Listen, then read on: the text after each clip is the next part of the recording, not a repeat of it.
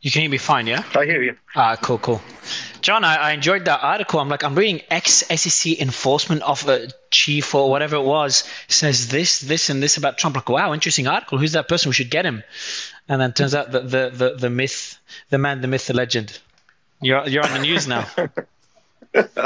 Thanks, Mario. So in a nutshell, and we'll talk about it in a bit. Let me get Iran and Crypto Man Ran is caught up. But in a nutshell, the argument that you're making is that if Trump or we get Trump or otherwise, if we get a Republican president, that could end up being very positive for crypto. Is that a fair statement? Oh, absolutely. Absolutely. I think that, the commission's really never been more polarized than it is now. There have been periods that the SEC has been somewhat polarized, but here you have 3-2 votes, meaning the chair and two other commissioners, all three Democratic appointees, voting in favor of something that's typically anti-crypto. Or you could say, Mario, pro-investor, which is how I would phrase it. And you have two, Commissioner Mark Ueda and Commissioner Hester Peirce, who I both know. I worked with both of them. They both worked for fairly conservative commissioners in the past. One by the name of Paul Atkins, a terrific commissioner who was very conservative, and Hester worked for him. And I think Mark Ueda worked for either him or also worked for Commissioner Troy Paredes after that. So those are the two commissioners. One of those would likely be appointed, and is probably going to be Hester, who would be appointed to be the acting chair of the SEC. And it's a question as to how long she would be acting chair, or something different could happen if a Republican were elected. This is if a Republican were elected. So Chair Gensler would resign, and on January 20th, an acting chair would take over. And how much power an acting chair has, I really don't know. It's been different. I served under maybe 4 or 5 different acting chairs, and they never seemed to do that much during their time period. I think they were trying to be permanent chairs, so they were doing what the White House wanted, which was trying to just not make too much news. And then someone will be appointed, and I think whoever a Republican appoints will approve a spot Bitcoin ETF, will probably some of the crypto enforcement efforts, the more regulatory efforts, and the ones that are not focused as much on fraud will grind to a screeching halt, or at least to a much slower pace. I want to dig into it a bit further. Scott, maybe kick it off with a bit of a market update. Like yesterday everyone's excited. Everyone's like, the bull market has started. We're back. We're back in action. And today's like, yep, all of it is gone already. Yeah, I think that's a pretty classic situation here. We got excited about not all of it. Come on, guys, not all of it. Not all of it. Don't be like that, Mario. I don't know, man. I don't look at the markets. I look at the headlines, and the headlines make it seem like it's all gone. Actually, hold on. It's in your agenda. Hold on, let me look at your agenda. Your team's agenda says, maybe I messed up. Let me see. BTC gave up. Oh, okay, my bad. BTC gave up a lot of the gains from the pump the day before. These are the potential reasons as to why. Dixie, Fed speakers, RSIs, daily, weekly, 200 moving averages. Yeah, I think it's just ranging. You can keep getting excited about these moves up and down, but we all know where we are in the cycle. And we all know, from hearing Gareth and talking about the levels here for anyone trading technically, you've got kind of 25 to 28.5 and then 28.5 up to 31. And right now it's still below 28.5, right? And you saw that sort of move up to the 200 MA on the weekly, the 200 MA on the daily. Those are both very clear mean reversion trades that bots and algorithms and humans will all be looking at. And so I think it was just a very clear move up to that level and then a rejection. But I think, listen, I expect nothing from Bitcoin for quite a while. And that remains the same, which is totally fine. Gives people time to, accumulate or focus on the next cycle. I think the real story here, obviously, is, that the dollar DXY versus other currencies is making new highs continually. Killing it. 12th week in a row. 10-year yields right now, 4.74%. Absolutely an astounding ripping move up to the upside there, which puts a lot of pressure, obviously, on banks, anyone who, finance debt at lower levels. We all know that the Treasury at some point is going to have to refinance 33% of the, 33 trillion or whatever it is now in debt at higher levels in the coming months. So I just think that there's a lot of pressure on markets right now. And so I would say the fact that Bitcoin is decoupled and even making moves up and down in this environment is pretty encouraging. But what are your thoughts on what Jamie Dimon and Bowman has said as well? So Dimon said that, quote, be prepared for higher rates. Sure, and I why think not? he talks about it being up to 7%, which is obviously significantly above what we have now. Yeah, 7% is not historically high. It's just historically high how fast we've gotten to the levels that we're at. I have no idea if it'll go to 7% or not. I'm not an economist, but there's no reason to believe that it's impossible. The funny thing is that we've talked about this quite a lot. Is that predictive markets and analysts and pundits continue to make these wild bets as to when the market will pivot. I mean, as of 7 or 8 months ago, there were supposed to be 3 rate cuts in 2023. It's just, I mean, humans are just literally functionally morons and continue to hear what they want to hear. But Jerome Powell's never changed his tone. He's never said we're going to pivot. He's indicated potentially they may pause. Last time they paused, it wasn't a pivot. He continued raising rates. So I think based on whatever data may come, either situation is possible. I mean, if you ask me, I would say that they've already tightened enough. We need to see what happened from the last 12 to 18 months of tightening still, but that's clearly not the direction that they're continuing to take. Ran? But Sorry, go ahead, James. I think it's clear now. yeah, so I was going to say what the Fed should do and what the Fed will do are two different things. Correct. They should be cutting rates now. They're breaking the economy. And mortgage rates at 7.5% now. If you want to read, people are in golden handcuff situations in their properties. Employment is continuing to trend down. Services PMIs, crucially, are about to drop below 50. Things aren't looking great. But the Fed has a track record of knee-jerking on the way up. So that is waiting too late to hike rates when inflation's rising. And they knee-jerk on the way down. They wait too long before they start cutting rates. And this playbook has played out over decades. And this time it's no different whatsoever. So they should not be hiking rates anymore, but they could do. Ryan? I think you may be wrong there. I think I want to just talk to two things there. First of all, I don't think that the Fed is breaking the economy. I think the economy is very healthy. I think GDP numbers are flying. The US has an annualized GDP of over 8%. They just massively revise that down, and it will. The problem with GDP is a very backward-looking indicator. Yeah, Rand, that doesn't matter. All the metrics that we're looking at, are backwards. Right now, the best measure that we have is that the economy is actually very healthy. The unemployment rate is very, very low. The inflation rate is coming down. The rate of growth in the United States, as measured by the GDP, is higher than the rate of inflation. So when I look at that, I'm like, yeah, you can say that the Fed is breaking the markets. Actually, the markets are pretty healthy. Like the Nasdaq's up like 30 or 40% this year. So I mean, the people that turn around and say, well, the Fed's breaking the markets. I think we're talking our book because we want the Fed to reduce rates so that risk assets can go up in price. But if you look at the data, and I know that you can tell me the data is backwards looking, but unfortunately, that's all we have at the moment. No, you don't. You've got surveys and things like that. I mean, come on! You can't tell me that you're relying on surveys to tell me that the economy is broken. No. Well, the metrics are highly regarded. Something like posting manager indices data is highly regarded, and that's the most forward-looking you can possibly hope for. And all of that is indicating in the manufacturing sector, we're in recession technically, and in the services sector, it's heading rapidly that way. Of course, everything has some sort of lag to it, but you need to look at data that, early signs that the economy is weakening. So if you look at the American Bankers Association, credit conditions are the worst since 2009. That's an early warning sign. Yeah, but we want that because they were overheated, James. We want that because they were overheated. So you're taking an economy that was overheated, and the Fed is saying, we want to slow the economy down, and the Fed is finally succeeding in slowing the economy down. How far are they? How far are they in slowing down the economy? I think they've actually just started. I'll tell you why I think they've just started.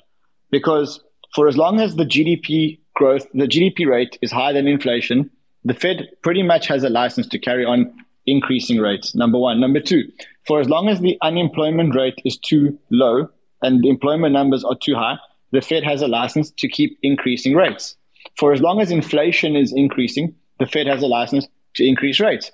I've seen broken economies, and this economy is anything but broken. And the only thing that could have happened to potentially maybe stop the Fed from doing what it was doing was a banking collapse. But the Treasury came in and basically averted any kind of risk to a banking collapse because they stopped any kind of risk of a bank run. So, I think that people that say that the economy is broken, show me where it's broken. Just show me where the cracks are in terms of data. It's about transmission mechanisms and how long it takes for the different components of the economy to transmit. So high rates that we've got now, it takes around 18 months for that to be revealed in payroll. That's employment data. So certain things are quicker, such as building permits, those kind of measures. And you're starting to see those cracks appear. And honestly, I think this could all turn around much more. I do feel the markets at the moment, they're getting into a certain component of the market is getting into a full sense of security that everything in the US is good and it's okay. And there are plenty of warning signs out there that it's not. Yeah, James, warning signs. Rand, sorry, really quick. Rand, you mentioned, that people would be talking their book, hoping for a pivot so that risk assets would go up. Anyone who's doing that is dumb, because every time we've ever had a pivot, that's when actually the market crashes and risk assets go down. So the pivot historically is not a good thing for markets. That means things are so bad that the Fed had to pivot and things go down. So I don't know the implication that people want the pivot so that their risk assets can rise is not what has happened in history. So that's why I say there's no reason for the Fed to pivot right now, because right now everything is fine. Everything's dandy now. The data under which the market and them are making decisions on is all very, very, very healthy. And therefore the Fed has absolutely no reason to pivot. And therefore I don't think they're going to pivot anytime soon. And that's why I actually think that Jamie Dimon may be right. I think that the US should prepare itself, I don't know if 7% interest rates, but I think that pretty close wouldn't surprise me. And the other thing I wanted to ask you about, Rand, is you were talking on your show about the ETH futures and the disappointment that we've seen. The numbers just didn't meet expectations. So I'm going to actually play a quick clip as well from Bloomberg. It's not too long. That starts with excitement. They're like, yeah, but there's only $3 million or $2 million worth of trading. Hold on, $1.6 million in trading volume in the first day, which is not too low comparing to other ETFs, but when you compare to the Bitcoin ETF, the BIRO, which did $200 million in the first 15 minutes, and then exceeded $1 billion on the first day. Then you're talking about the ETH futures ETF, only did $1.6 million. We've talked about this for days and days, and then to look at those numbers is just disheartening. Thoughts, Rand? Who wants an ETH futures ETF? And just like we know how the performance of the Bitcoin futures ETF performs relative to the actual futures. Rather just go and buy the futures than buying the ETF. I think there's a big demand right now for anything related to crypto, let alone an ETH futures ETF. There was another tweet which I looked at. I don't have the tweet in front of me, but there were like 5 reasons why. I don't know if you've got the tweet in front of you. 5 reasons why ETH is potentially better than Bitcoin. I don't know if you followed that tweet at all. If not, I'll get it in front of me. No, I didn't see. I'm trying to find it now. I didn't find it. I'll let you get there, and then I want to read one last metric because I want to dig into the discussion with John about the article that was put out on Bitcoin.com, and then get into the FTX. The SBF trial right after. So what I'll do now is, while you're getting that tweet, I'm going to read out one more interesting metric, and something I'm interested in that Rand and Scott just always get annoyed when I bring it up, but VC funding. This is an update there. So VC funding for crypto and Web3, that was a B in Crypto put out the article, is dwindling. So we were complaining how it was dying. Last month we're talking how it was dying. Well, September was this month or last month was lower than the month before. So in August, we're complaining how it's dead. September, it dropped another 24%. It's like every time you think that's it drops even further. So it dropped 24%, but still not a bad figure. It's still $500 million. Again, nothing when you compare to last year, but that number is still pretty good. So September's total funding is $510 million. Infrastructure projects dominated the month, and that accounted for 30% of the total funding, and then DeFi was next at 22%. Where the fuck is gaming? Let's see if it talks about gaming, because I was excited. I thought gaming would do better. Nothing. Not even mentioned in the article. Great.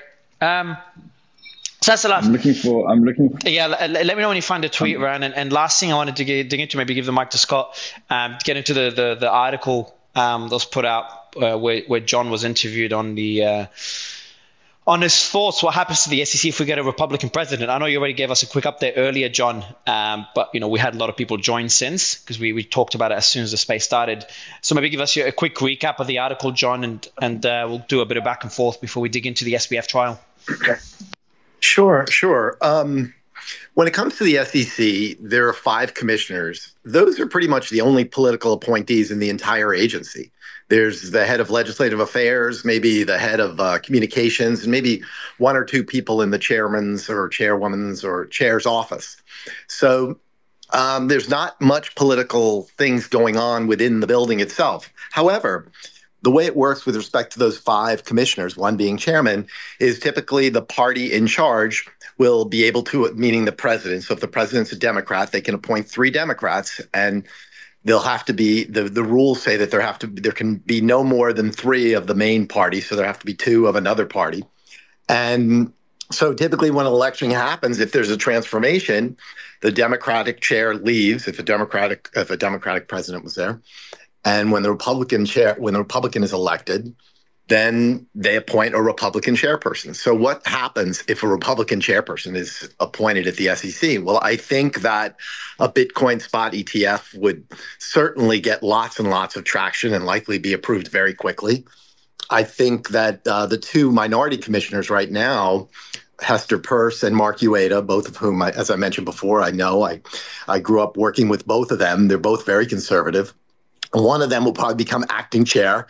Whether that acting chair will do a lot, sometimes they do, but most of the time they don't do much until the permanent chair is appointed. But they might be able to do something, and it would likely be Hester. And she's been pretty much pro-crypto. They call her the crypto mom. She's voted against loudly most crypto actions. She even posted a dissent when the SEC formed a specialized crypto unit, saying that wasn't necessary.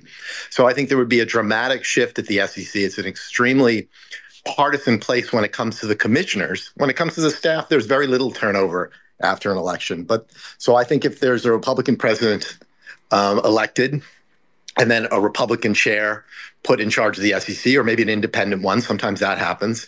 In either case, most crypto enforcement efforts that aren't directly related to fraud will grind to a screeching halt. And things that are regulatory rules and things that will curtail the industry will probably slow down dramatically. And applications like things for a Bitcoin spot ETF would likely be approved. That's what I think. John, there's a couple ideas to sort of unpack in that article. One is obviously that a SEC chair, we would have an interim Republican SEC chair. Obviously, we know that Hester Peirce, as you said, is basically pro-crypto. Although, interestingly, I said to her in an interview, hey, they call you crypto mom, you're very pro-crypto. She says, I'm not pro anything except for, investor protection and rational regulation. So she makes the distinction very clear that it's really not about crypto. It's about doing the right thing that she views is correct as an SEC I agree with you. She's brilliant, and she's really a libertarian. She's just brilliant. And she's not in this for the money. She's not trying to get some crypto job. She's an honest person, an extraordinary intellect, a fantastic commissioner. I happen to disagree with her on this, but she's a libertarian, and so am I. So I can appreciate what she says. Sorry, I interrupted. Sure, but to your point, even if you disagree, you can see that her approach is to do what she believes is legally correct and Absolutely. to take that path. Right. So, but the other idea, obviously, that you floated is that Trump himself, who we all know has been at best dismissive of Bitcoin, at most has been pretty outright anti-crypto, that he might actually change his tune. And sort of the implication there was that it would be because it would be politically popular, right? I don't think he would inherently dig into the asset class and formulate an educated opinion based on what you were saying here in the article. You're basically saying, hey, this could be a major part of the constituency. By that point, it might be to his benefit or another Republican's benefit to say, hey, I'm pro-crypto. I mean, is that a pretty good assessment of how that would happen? Absolutely. I mean, I would even go further. I think that I watched Jay Clayton on CNBC this morning, and he's suddenly this massive pro-crypto guy, and it's comical given the kinds of things he said when he was chairing, and including approving the case against Ripple and Telegram and Kick, and a lot of all the ICO cases. But so lots of people do the flip. You see people do the flip all the time at the SEC. They leave the SEC and they join one of these crypto-related companies, and suddenly they see the light of the innovation and the excitement and the other things that pro-crypto people say. But I mean, I think it goes a step further because I was talking to a very, very close friend of mine who I've known for 50 years, one of the most loyal friends I've ever had, one of the most honest guys, Anthony Scaramucci. Mooch, isn't it? Yeah. Absolutely. I brought it up last week, and so I called him, or he called me yesterday, and we were talking about this point, which is, and as I said, Anthony is, I grew up with him, went to elementary school with him, and all the way up through high school. He was president of the student body. I was vice president. When he was vice president, I was treasurer. We had homeroom together every morning. We studied together. And I just think he's not just one of the toughest guys I've ever known. He's also one of the brightest. And he believes, he's of course passionately pro-crypto. And, I just happen to disagree with that. But I think that he believes that, and I agree with this, that one of the things I've observed about people who are very pro-crypto or very interested in it or have invested a lot in it, it's a very passionate group. And many of them, their hearts, in my mind, like Anthony's, heart's in the right place, believes that this is something that's transformative and believes it super passionately. And in all the years that I worked at the SEC, I don't think I've witnessed anything quite like this phenomenon. And Anthony believes that crypto people can become one-issue voters. And that's where I think I would take it a step further, Scott, in the sense that if the right candidate drums up things the right ways, they can motivate all of you to vote in their favor. And that's a very powerful constituency. I mean, outside of Biden and Trump, obviously, and I would make an argument that's about age more than about party, their position on it. All of the other candidates have come out with, whether genuine or just speaking to the audience, have come out with sort of pro-crypto opinions. Vivek, obviously, RFK, Suarez, who's less impactful in the race right now. DeSantis, I think, is using it as a talking point. But clearly, there's this outsized gain to speaking about crypto. You get this like 10x press versus what the issue actually is. We've seen it obviously with the members of the Congressional Financial Committee. If you come out and say something negative about Gensler, or you say something positive about Bitcoin, you get a ton of press out of doing it, right? And so you can see how it's become a major sort of political hot potato to be able to play with there. And so if that maintains and we see the market improve, I tend to agree with you. I just am always hesitant when it's a political statement and not genuine, right? At no point will I believe, whether they change their tune or not, that Joe Biden or Donald Trump are particularly pro-Bitcoin. But it's so easy to change your tune, Scott. Just watching this morning, you saw Andrew Ross Sorkin asked former SEC Chair Clayton, gee, what's changed since you were at the SEC and now? And he couldn't answer. I mean, here's the answer. He got a lot richer. I'm getting paid. Being pro-crypto. Okay, that's the answer. He's getting a beach house because of crypto. And that's just my opinion. And there's a lot of reasons to turn your attention in a positive way toward crypto. And certainly if you're Donald Trump, it's a very easy way. Although remember his tweet, he says, I'm not a fan of Bitcoin and other cryptocurrencies, which are not money and whose value is highly volatile and based on thin air.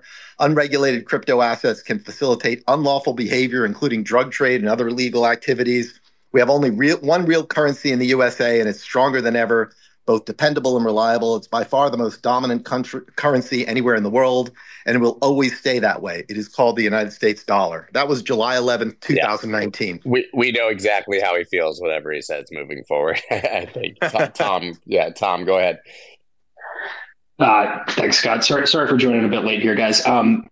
So the one thing that I always wonder is we have, all of these debates about spot Bitcoin ETF, about regulation. We have all these fantastic Congress hearings that we tune into and tweet about on Twitter. But, how much in our own bubble are we, and how much are people outside of our bubble actually paying attention to this stuff? And what does it actually mean? So there are definitely single issue voters out there. I'm certainly one of them that's going to be voting, for crypto candidates only. But I just wonder how big is that cohort and how meaningful is it? And I'm so in the bubble that I can't answer that question. But yeah, I'd love to hear what other people think in terms of how we get others out there. Tom, I think we had a chat about this actually on the show a week or so ago. I don't remember, Scott, if you remember, but we concluded that the number of voters that they're not. I think the logic that we used was we said, number one, cryptos, we've been our own worst enemies with people like SBF and the Do Kwon Luna collapse and whatever else. Number two, there was the metric that more people have lost money in crypto than made money in crypto, and I think what we're learning now is we're learning that people that lose money become apathetic about this asset class. If you look at where we are now, we're in complete apathy because people aren't making money around it. And I think that the number of people that are very, very, very that are as passionate about this space as we are, and as passionate about the ideology of this space as we are, is very, very, very small as a percentage of the total base, if you know what I'm saying. So I think the other argument, 20% of American adults own crypto, and a lot of the people who do and who are passionate about it are something like single issue voters in a way that crosses party lines. The stat's not right. The stat's not right. The stat was done in the peak of the bull market, and the stat said that 20% had owned a crypto. And it was, I think it was 16%, and it had owned crypto at any one point in time, not currently holding crypto. Now, remember that since then, we've had a massive, massive, massive shakeout. Most people that held crypto at one point in time never want to touch this asset class ever again because they've lost money, because they've been defrauded, because they had money on Celsius, because they had money on Voyager, because they had money on Genesis and Gemini and all those things. So I think when you take that stat, and look, I was the first one to quote that stat on my show and on other shows. I think that the problem is that, let's not just assume that A, that those people are still holding, and B, that those people actually care enough for that to sway their vote. Sure, but the people, even if that number is smaller now, and even if the subset of people whose vote it could sway is even smaller, this is, I think, one of the few issues that people are willing to cross party lines for, right? There are lots of single issue voters about abortion, about the economy, whatever, but their views line up with all of their other political tribal views, and they're not going to cross party lines. I do think that, partly because people are, libertarian in a way that neither major political party caters to, and partly because people are, talking their book in crypto and have a lot of assets tied up in this stuff. If they're passionate about it, like this is something that can produce swing voters in a way that few other issues can. And Zach, I would add to that, and Tom, sort of to answer your question, I think looking at that through a lens of the situation now and through a lens of the situation in a year when we're really ramping up to the election can be very different things. I sort of joke all the time, obviously, that nothing begets higher prices and more excitement than higher prices. Right. So I think simply if this market is actually entering a bull market, or if prices are higher, I'm not saying they will or won't be, but if prices are higher at that time, we'll have a hell of a lot more people who care about this and are voting based on it. If prices are lower, I would say we'll have a lot less. So actually, I think that the market here will largely dictate how meaningful and impactful that voting block is at the time that the election comes around.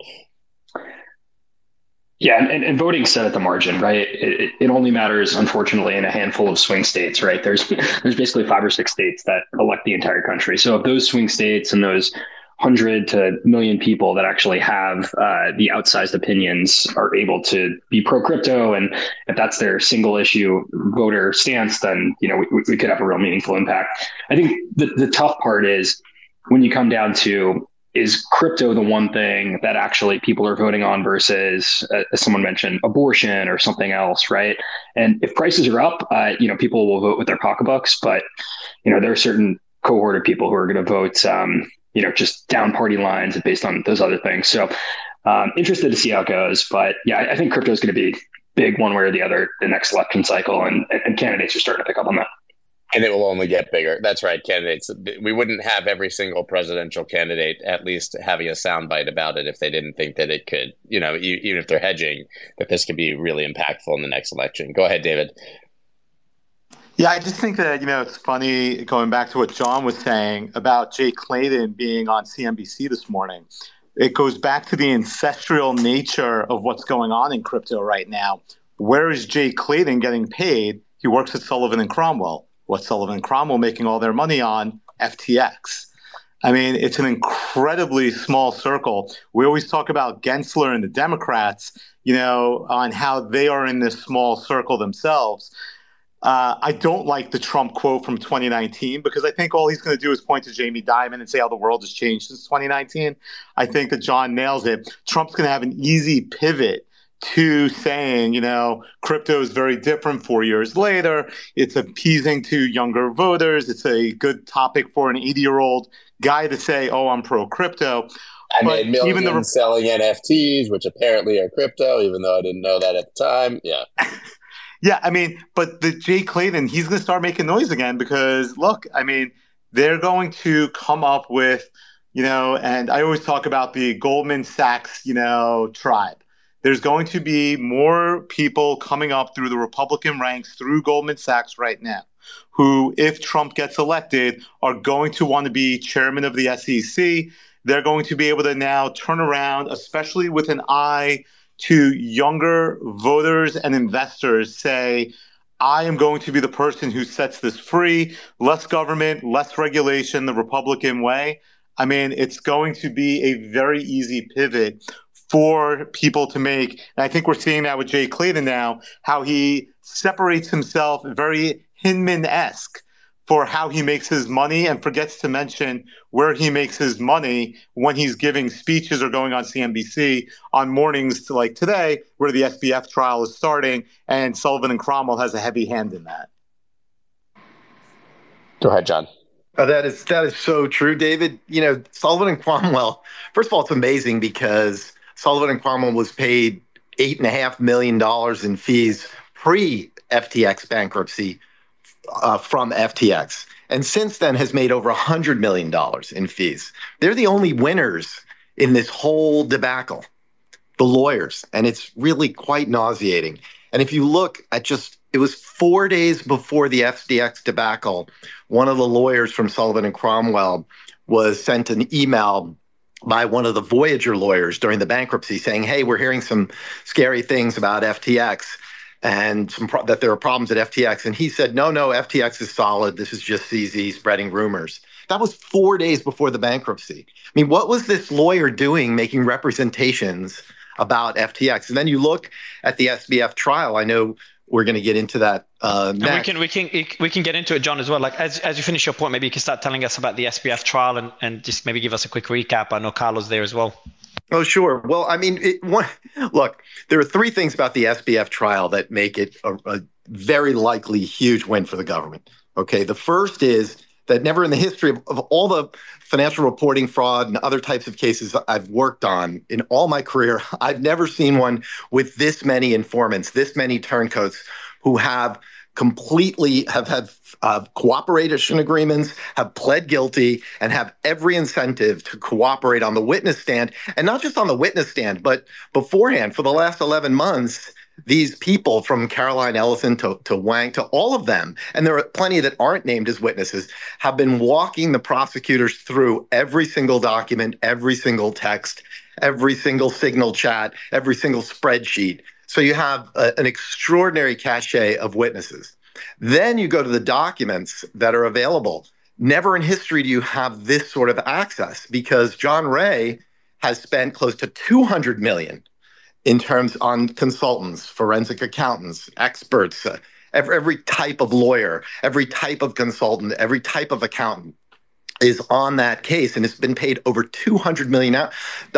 And remember, the average Sullivan and Cromwell rate is $1,800 an hour. My students, I've been teaching for over 20 years at both Georgetown and Duke Law School. These kids are getting out of law school and charging a higher rate than I charge. And they're getting away with it. But putting that aside, so you have all of these people, and they're all being paid to just do work, to find out what happened. And the government has 100%, almost 100% access to every bit of information that John Ray's team of $200 million consultants can give him. So you have incredible amounts of witnesses who are all highly incentivized. So sorry. Now we can hear him. Now we can hear him. I'm not sure. No, we can hear. We can hear. You have a credible number of witnesses. You have an incredible number of documents. You also have SBF, who has become his own worst enemy, who has provided hours and hours of commentary that you can use to impeach him. Now, his defenses, okay, let's just go over them quickly, real quick. Reliance on counsel. I don't understand his reliance on counsel defense at all. If you want to say, hey, the lawyers told me it was okay to steal from customers, to lie to investors, to lie to lenders, that's your reliance on counsel defense. And that's why the judge, I think, very initially said, look, you can't say this in your opening statement unless you go forward and say, okay, I relied on counsel, because it opens up attorney-client privilege. So you can't use attorney-client privilege as both a sword and a shield. So you can't say my lawyers told me to do this and then claim attorney-client privilege on anything. So you lose the privilege entirely. So I think he wants to deflect it over to the lawyers, but I don't see how that's going to work. I do think the lawyers certainly enabled it, at least based on everything I've read and that email I just mentioned to you. But on the other hand, saying that doesn't make SBF any less guilty because his lawyers helped him. And then the second defense is one of my favorites because it reminds me of my youth, when my dad, my late father, used to say when my brother and I did something wrong, and we'd say, I don't know. He'd say, what is this I don't know syndrome? Like, gee, I don't know. I don't know what happened. Gee, I don't know. I don't understand this big corporate world. I'm just an engineer from MIT. I don't understand what's going on. I mean, you move to a place like the Bahamas to avoid regulatory scrutiny. And then you're confused by the fact that you're able to do all these things and you have this special code that you've designed to access Alameda funds. So remember, these witnesses are going to provide an incredible roadmap for the prosecutors. They're going to put on an incredible narrative. They're going to tell a story, like every trial I've ever worked on. You tell a story and you build and build and build on it. And this idea that of the defense being, I'm just really stupid, I just don't get it, I'm just really bad at my job, it just doesn't cut it when you're spending, hundreds of millions of dollars on things like properties and political influence, and you're dropping millions here and there whenever you feel like it, and flying privately and living in a mansion in the Bahamas. It just doesn't go over well with the jury. So I don't think his defenses are very strong. And I think the government's case is uniquely powerful in a way that I've not seen other cases before. I think this trial is in fact stacked against SBF largely for those reasons. I don't think I didn't know that Alameda had all the funds defense is going to work, right? And I'm very sure that the people at Solcrom and the people at Fenwick who represented FTX did not say that he could misappropriate customer funds and trade them.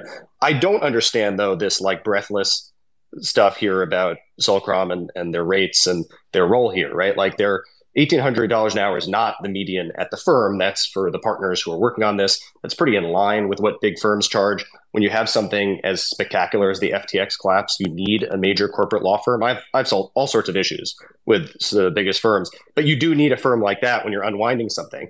And the idea that somehow here there's impropriety, I know you're giving me a thumbs down, but the idea there's somehow impropriety because law firms are making money on large bankruptcy cases, that just doesn't seem in line with the way that these firms and these bankruptcies work. And I'm sorry, how can a lawyer be independent, though? But I don't see the problem here. But if you're paid $8 million before the bankruptcy, it's in your incentive later on. Corporate counsel. That was a giant. So it's in your incentive later on. Don't you think it's in your incentive? Not a lot of money to Solcrom. It is. It is to me. But the thing is that if you're paid that much beforehand and then afterwards you're engaged, I think it is outrageous. I think you are conflicted. I don't see. And if it sounds like this is an issue you have with Solcrom, investigating yourself. What did they do wrong?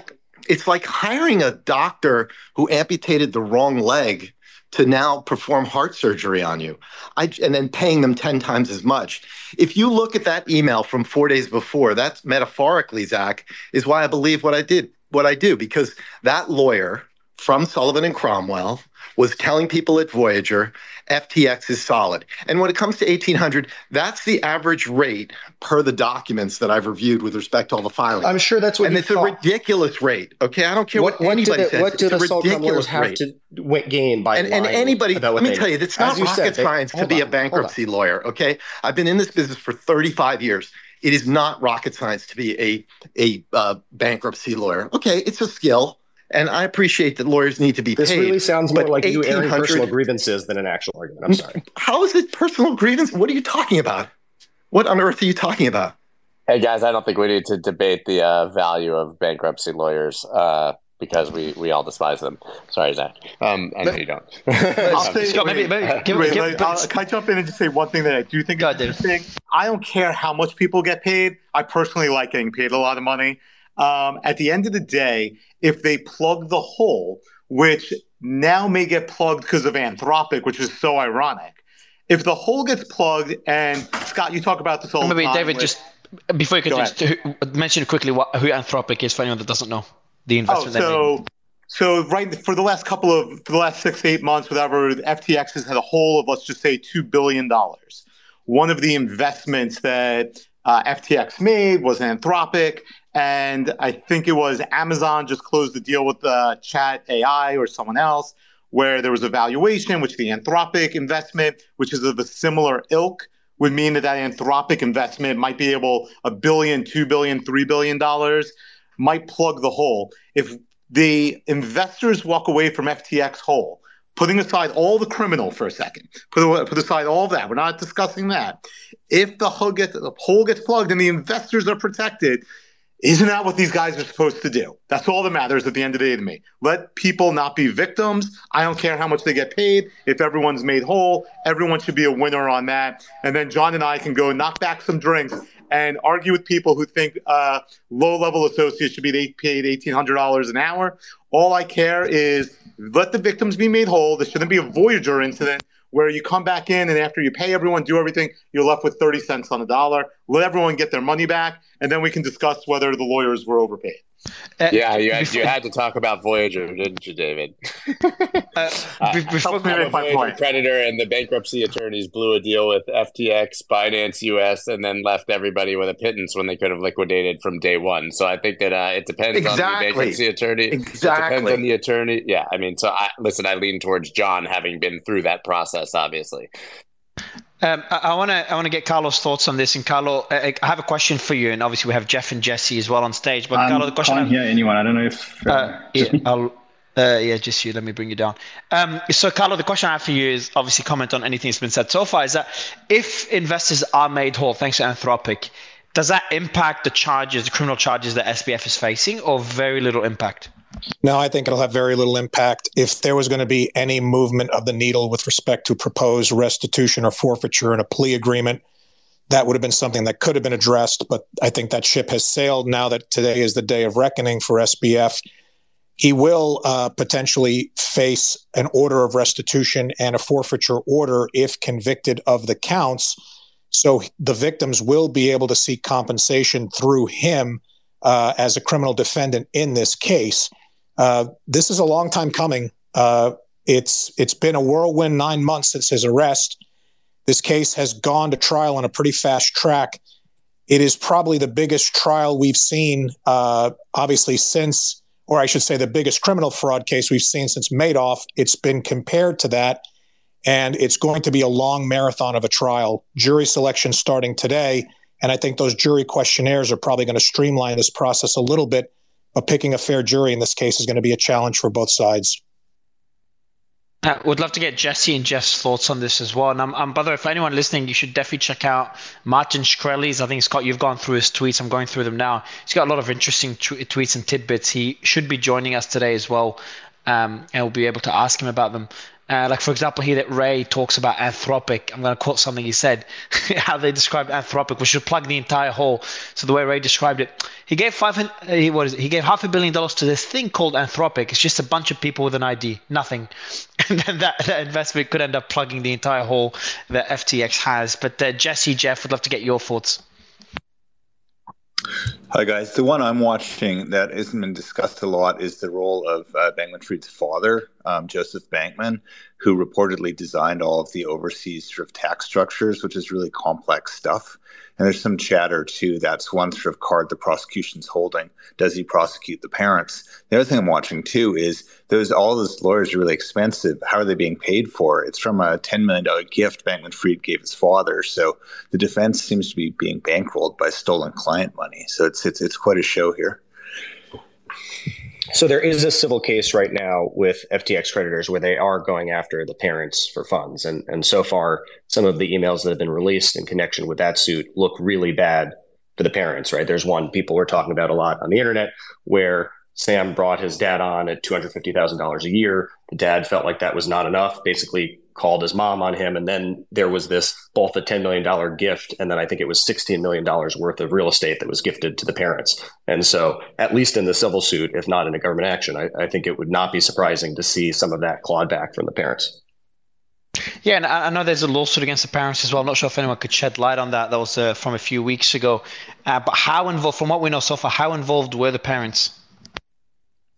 There's a Business Week article, I think it's the best thing written yet to date. Very involved. His mom was a political fixture who opened the doors to Washington, and his dad reportedly helped design the FTT token. And I mean, creating like offshore corporate subsidies, that's not like law 101.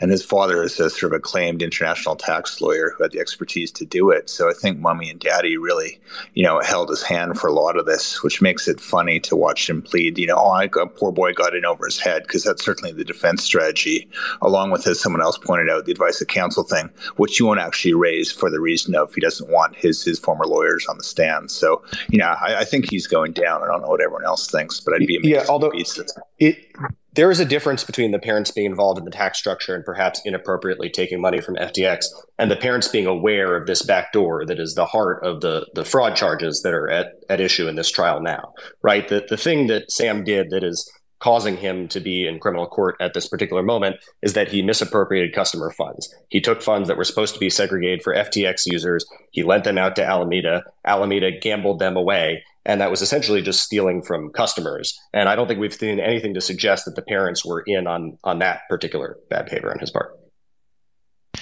Yeah, and there's a question I want to go to you, Jesse, and maybe I want to ask you a question to add to the mix. And that's the headline of a Fortune article that came out a few days ago. Prosecutors have damning evidence of SBF's fraud. Why is he still pleading guilty? Why isn't he pleading guilty? So my question is it sounds like a dumb question to me. Why would he plead guilty? Is the evidence really that hard? Does he have any good argument that he's making so far? I mean, pleading guilty in this case, as Carlo has pointed out, there would be restitution regardless. Restitution in these cases never goes away. They can't go by bankruptcy. Now, that doesn't mean they get anything. A lot of times you get restitution, just a piece of paper, right? Sometimes that means you get $12 a month from someone's paycheck the rest of your life. It doesn't really help unless, as Carlos said, you use it as part of a plea, right? If you make people whole, then you could get more lenient sentencing. In this case, whatever he pleads to, it's probably decades in jail, even as a plea. So, if you're just, using this just as a basic logic problem, even if you think you have a 5% chance of winning, then, remember, if you win, you go free the rest of your life. If you plead, no matter what, you're doing a lot of time in prison. And I would, people in this audience are relatively crypto savvy, so they probably already have a poor opinion. A lot of people had a poor opinion of SBF already, right? Because he wasn't like a decentralization maxi. Then obviously a lot of people lost money on this. So we think, okay, this must be an open and shut case. And it might be if you look objectively on the facts, but juries don't. Juries are curious creatures, and they don't always look objectively on the facts. I think they're going to probably try to muddy the waters here. Crypto is hard to understand, right? Even if you've just followed this conversation for 10 minutes, you could easily get lost. You're going to have a jury, the best jury, their eyes start glossing over after like 45 minutes. And so there's going to be a lot of messy stuff about what you can introduce what his parents did. You can introduce what Alameda did and all his associates.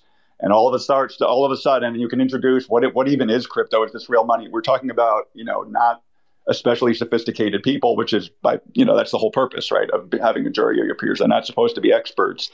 And we've seen high financial crimes from the 2009 crisis where it seems like, oh, these people clearly did something shady and they walk away free. So I don't know how much of the defense is going to be just trying to muddy this up. It used to be before DNA evidence was considered reliable.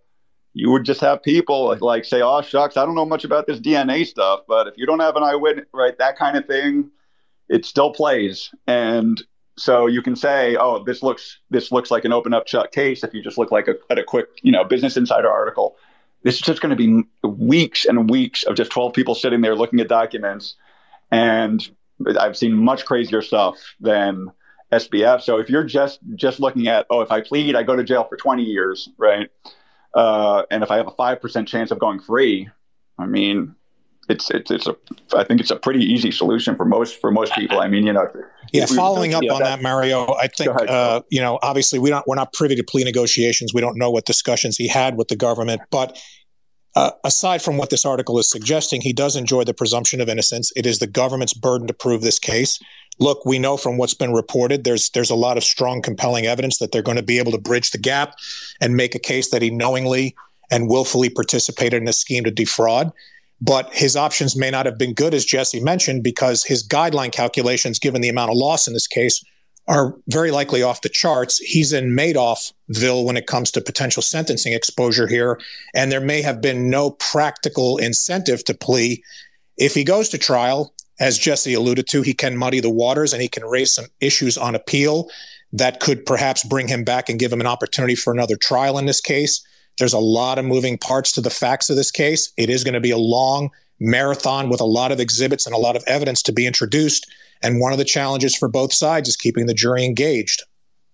Yeah, I wrote that article, and my point was twofold. Yes, as you guys say, he's just trying to pull an inside straight, possibly because juries are unpredictable. The other thing some of the white-collar defense experts raised was he actually believes his own bullshit. And apparently that's the case with the really good ones, like Elizabeth Holmes and stuff like that. He really is that deluded. He's that sociopathic. He really does think he did nothing wrong. So just psychologically, it's interesting. Yeah, and the deal for cutting a plea is long past. Apparently, you do it at the outset, you might get a reduction, but closer to trial, then you kind of run out of time. There's nothing to be gained by now. Go ahead, John. Yeah, sure. I think, watching the Theranos trial, you can sort of make some parallels. I think with this, we have multiple counts here. So if the jury, I agree with everything that Jesse and Carlo were saying, and Jeff as well. I think that when you have multiple counts like that, at least in my experience, when the jury does get a little confused, you have multiple conspiracy counts, you have counts relating to the theft from customers, counts relating to deceiving customers, counts relating to deceiving lenders, counts relating to deceiving shareholders. So you really have kind of multiple avenues. You have conspiracy counts, and then you have primary counts. The jurors will have lots of ways to kind of split the baby if they get confused. But I think also that's totally true about jurors. After every trial I've ever done, I always talk to the jurors, and everything I thought they were thinking or thought they thought of me or thought of the evidence is usually wrong.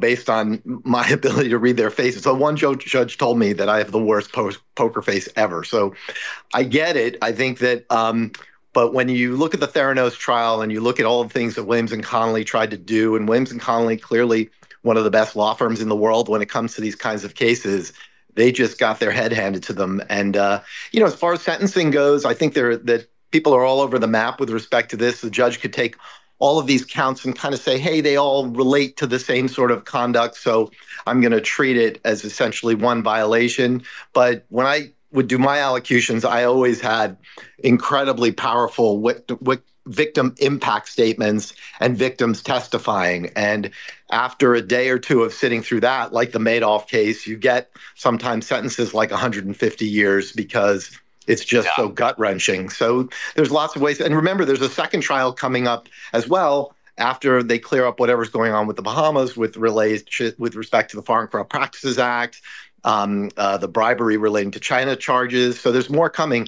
Why he didn't plea, I think it's the same reason that a lot of these people don't plea. They believe in themselves and they're pathological, and they'd rather roll the dice because they've got the money anyway. And the government, just to follow up on what John said about victims, the government has actually doubled down on that because they're not only reserving those victims for a potential sentencing trial, they've listed several witnesses who are victims in this case to testify in the case in chief. And that's going to be a very, very damning thing for SBF to have overcome, because that's going to elicit a lot of sympathy from the jurors. Yeah, there seems to be this notion on, I guess we'll call it crypto Twitter, crypto X, that SBF is politically connected, and that means that he's going to get off. And it just makes my head hurt. Listen, in such a consistent and bad conspiratorial take in my mind, Bernie Madoff was more politically connected by 10X, I think, than SBF is. And as you said, he got 150 years. And Wolf, to add to that, I don't think Judge Kaplan's going to be at all moved by that. I think he'd beg to differ with that. He's going to preside over this case and not let politics interfere. Exactly, Carla. And I was going to say, even to add to that, if there's one thing actually that maybe a silver lining through all of this sort of crypto, SEC enforcement and all these things, is that the judicial system has remained an impartial judicial system and should do so, right? I still, for one, politics aside and how nonsensical things can be in this country, I don't think there's any reason to believe that the judges in this case are going to be swayed by politics, right? And so I think those are, just in my opinion, I guess we'll see what happens, but I think those are just horrible takes that the government would not waste the resources just for this guy to get off. I think he's going to jail for a very, very, very long time, and that he should.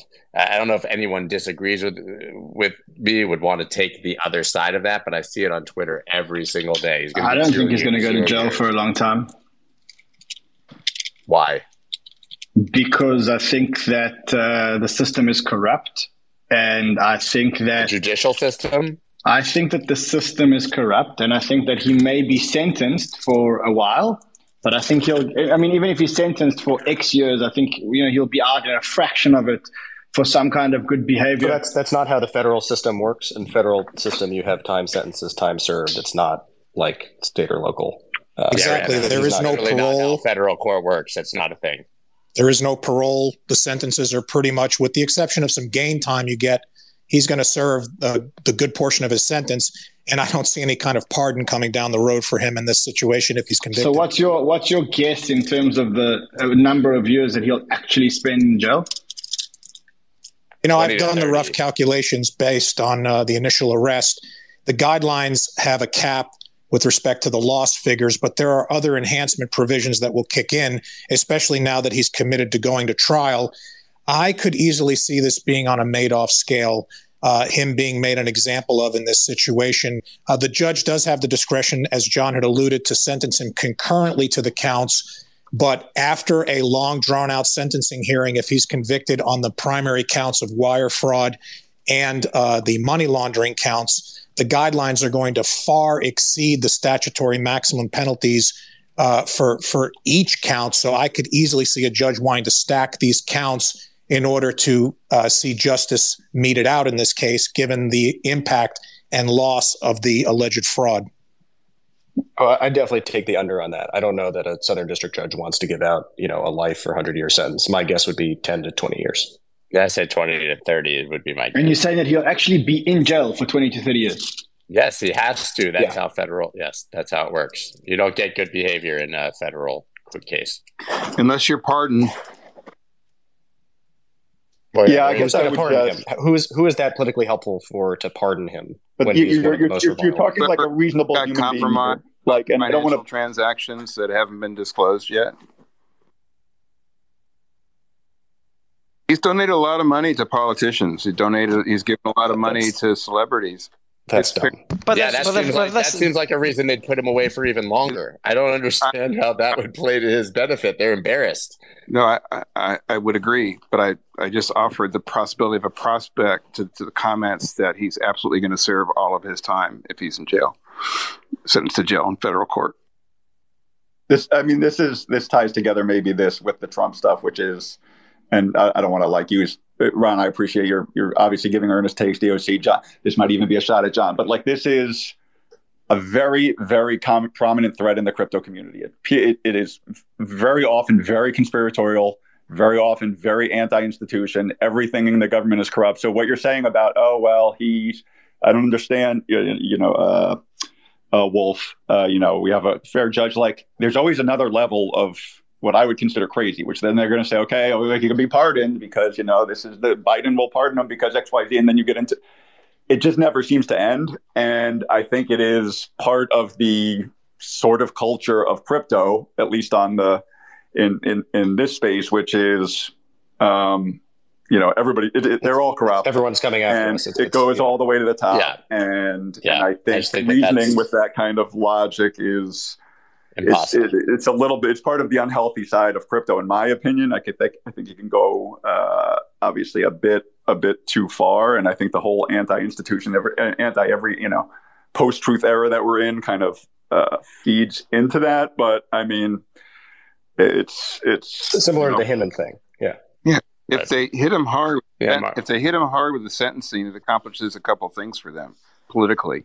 One, it sort of bucks the trend and the narrative relative to Trump's indictments that the Justice Department is corrupt, and justice in public interest is lost under this administration and this Department of Justice.